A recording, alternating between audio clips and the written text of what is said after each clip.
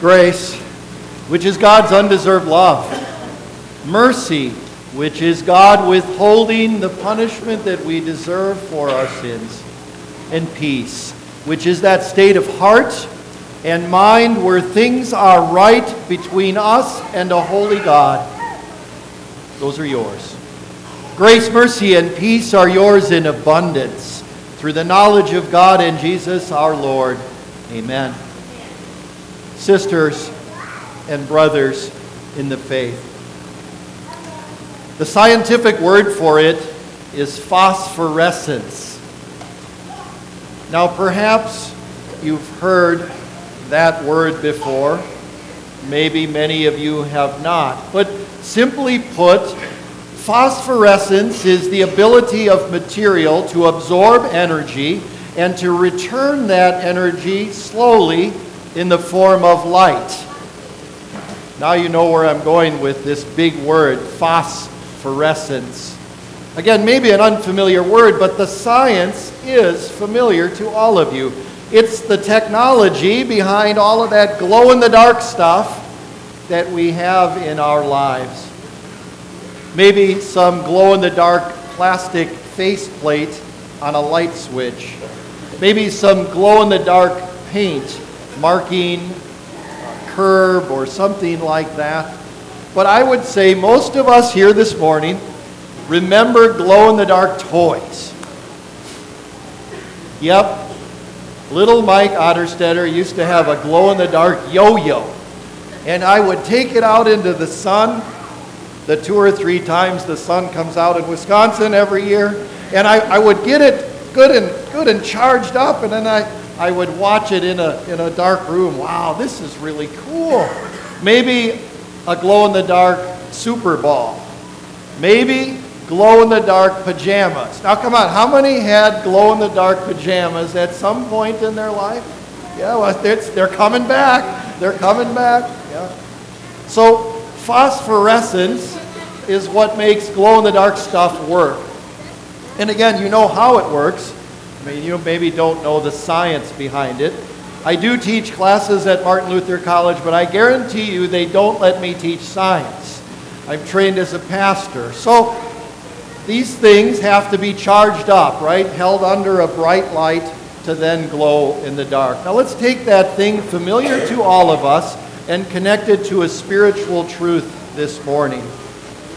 God's Word tells us that there is no spiritual light in any of us, born into this world, blind to spiritual truth, dead in sin, enemies of God, destined for the outer darkness of hell forever. That's the reality of what we faced. But God the Holy Spirit has enlightened us through Word and Sacrament so that we glow brightly with faith in Jesus and let that light shine in this sinful world. But then we need to be recharged regularly. Again, because there's no internal light in us. We come back to the Lord Jesus, His Word, and His Sacrament to be recharged, to burn brightly in this world. We're going to direct our attention to a portion of Scripture where the image of light is brought out and connected to our spiritual lives. We read Ephesians chapter 5, verses 8 through 14. If you'd like to follow along, those verses are printed in the service folder on page 9. For you once were darkness, but now you are light in the Lord. Live as children of light. For the fruit of the light consists in all goodness, righteousness, and truth. And find out what pleases the Lord. Have nothing to do with the fruitless deeds of darkness, but rather expose them. For it is shameful even to mention what the disobedient do in secret. But everything exposed by the light becomes visible, for it is light that makes everything visible. This is why it is said, "Wake up, O sleeper, rise from the dead, and Christ will shine on you." Brothers and sisters, take that short phrase from the Apostle Paul as the theme for our sermon together. Take this phrase today in your head and in your heart. Live as children of light. Live as children of light. Don't be overcome by sin's darkness. Burn brightly with the Lord's light. The Apostle Paul, in his letter to the Ephesians, was building up to this message about living as children of light. In the first chapter of his letter, he reminded the Ephesian Christians that in eternity, before the creation of the world, God chose them to be His own. You want another big word like phosphorescence? We call that predestination. Now, since we didn't all stop at Starbucks for the double espresso extra shot of caffeine, we're not going to talk about predestination in this sermon. But it's not meant to confuse Christians. It's meant to comfort us that God's got it. God's got our salvation from beginning to end. That's the message. Then in chapter 2, you recall those sweet words that Lutherans loved, that Martin Luther loved. Ephesians 2, 8 and 9. For it is by grace that you have been saved, not of yourselves. It is a gift of God, not of works, so that no one can boast. Then in Ephesians chapter 3, the Apostle Paul begins to talk about the Jews and the Gentiles alike, sharing in the light of salvation.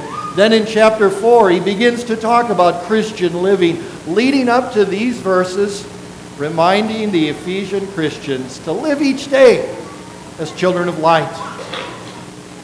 First, he took them back to what they were prior to the light of the gospel, bringing them enlightenment. Our scripture reminds us as well. For you were once darkness, but now you are light in the Lord. Again, before the gospel came to them, complete darkness. Dark in unbelief, no relationship with God, destined for darkness forever. And yet the gospel of Jesus came to them. And so the Apostle Paul gives them the encouragement, live as children of light. For the fruit of the light consists in all goodness, righteousness, and truth. And find out what pleases the Lord. So that they would not be overcome by sin's darkness, the Apostle Paul wanted these Ephesian Christians to continually go back to the Word of God, to find out what pleases the Lord. They would find that in Holy Scripture. They would find that in the Ten Commandments. This is how God would have me let my light shine in this world. The power to live that kind of life could only come from Jesus living in them. But the guidance for their daily lives would be found in that Word. Then the Apostle Paul reminds them that regarding the darkness of sin, they needed to be on their guard. Have nothing to do with the fruitless deeds of darkness, but rather expose them. For it is shameful even to mention what the disobedient do in secret. There's really a double message there. The Apostle Paul says, don't give in to the darkness of sin, that sin that dwells within you and that sin that surrounds you. Have nothing to do with it, dear Christians. Expose it, he also says. Now we wonder, well, how would we do that in daily life? How do we expose the darkness of sin? I'm reminded of my father. I've been meeting people this morning who knew my dad, who taught at St. Paul's in Fort Atkinson. When something would come on television or something would be in front of us that was contrary to God's Word, he would call a spade a spade. He'd say, that's not right. That's sin, my children. That's sin, my son. Avoid that. Brothers and sisters, that's what Paul is reminding us to do in our daily lives. To not have anything to do with the deeds of darkness, but rather to expose them. How do the deeds of darkness creep back into our lives? Let's give some practical examples. Talking about what we see on our screens, for example. On Super Bowl Sunday, everybody wants to see the ads that are coming out, right? Sometimes the ads, well, when the Packers aren't playing, let's face it, you're just going to watch the ads anyway. But everybody wants to see the new ads that are coming out. Unfortunately, how many of them are filled with the darkness of the world? Be on our guard, right? Be on your guard. Or those other screens that we watch, our iPhone, iPad, our computer. That screen that's connected to the internet, is there darkness out there? Is there darkness that creeps into our lives through that media? Oh my goodness. From pornography to racism to every type of ideology and philosophy and ism contrary to God's word, they all stream by constantly, don't they? And so today, as we hear this encouragement to live as children of light, the Apostle Paul says, be careful. Avoid those things. Have nothing to do with the deeds of darkness, rather expose them. The Apostle Paul would write in his letter to the Ephesians, you were taught with regard to your former way of life to put off your old self, which is being corrupted by its deceitful desires. So how exactly do we keep burning brightly and living as children of light if that darkness is within us and around us constantly? One of the things that is important for Lutheran Christians is what has been called spiritual breathing. That's exhaling, confessing our sins to God and to one another, and then breathing in the sweet gospel of Jesus. A theologian from a generation ago, Dietrich Bonhoeffer from World War II Germany, wrote an excellent paragraph about sin's darkness and what confession of our sins does for each of us as Christians. I want to share his thoughts with you. Again, I suppose you have to have the disclaimer. Don't draw all your theology from Dietrich Bonhoeffer, but this point is one that I think will resonate with you. Sin demands to have a person by himself. It withdraws him from the community. The more isolated a person is, the more destructive will be the power of sin over him. And the more deeply he becomes involved in it, the more disastrous is his isolation. Sin wants to remain unknown. It shuns the light. In the darkness of the unexpressed, it poisons the whole being of a person. This can happen even in the midst of a pious community.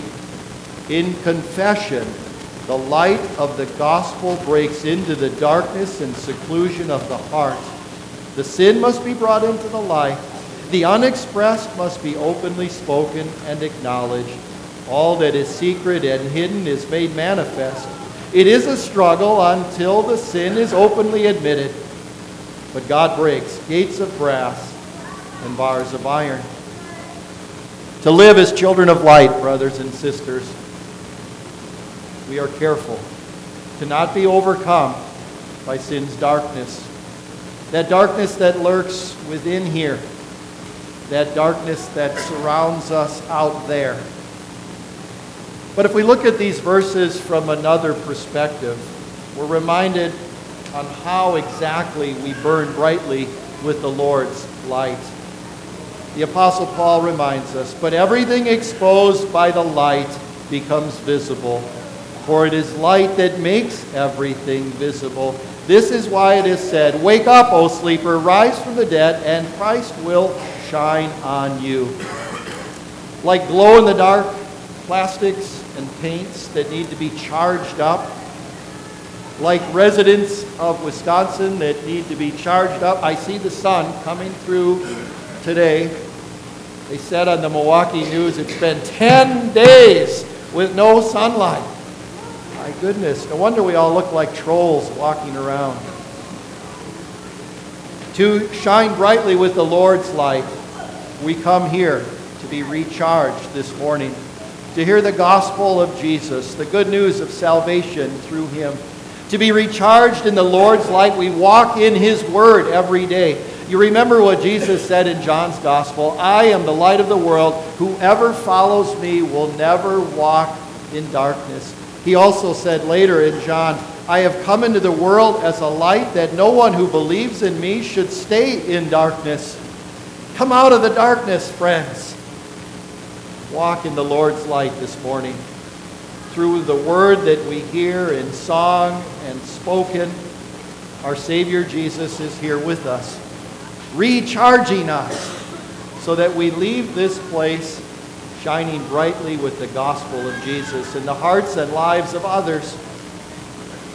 This morning I've been given the privilege to come here to St. Paul's and talk to you about your College of Ministry, Martin Luther College in New Ulm, Minnesota.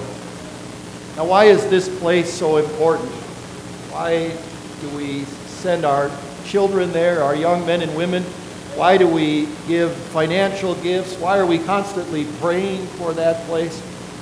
When you think of burning brightly with the Lord's light, I want you to think of the impact on your faith that pastors and teachers have had over the years. How have they brought you back again and again to the light of the Lord? And now think about the future. As Pastor McKinney said, those pictures of little children that became called workers. Who is going to share that light of Jesus in our hearts and in our lives, in pulpits and classrooms for another generation? That's why we ask for your prayers, your support, your encouragement. For a 2-year period, we have a campaign going called Equipping Christian Witnesses. I want you to stop at the table in the entryway and pick up a casebook and read through it. You're going to learn about the 3 pillars that we've chosen for this campaign. First of all, recruitment, to raise our enrollment from 700 students to maybe 900 or even 1,000 students.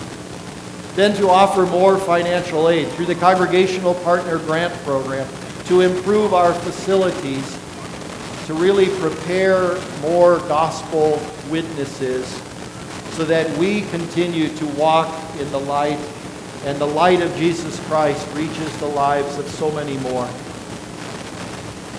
This morning I sprung a big word on each of you: phosphorescence. Hopefully that'll be something sticky for you today. Phosphorescence, glow in the dark.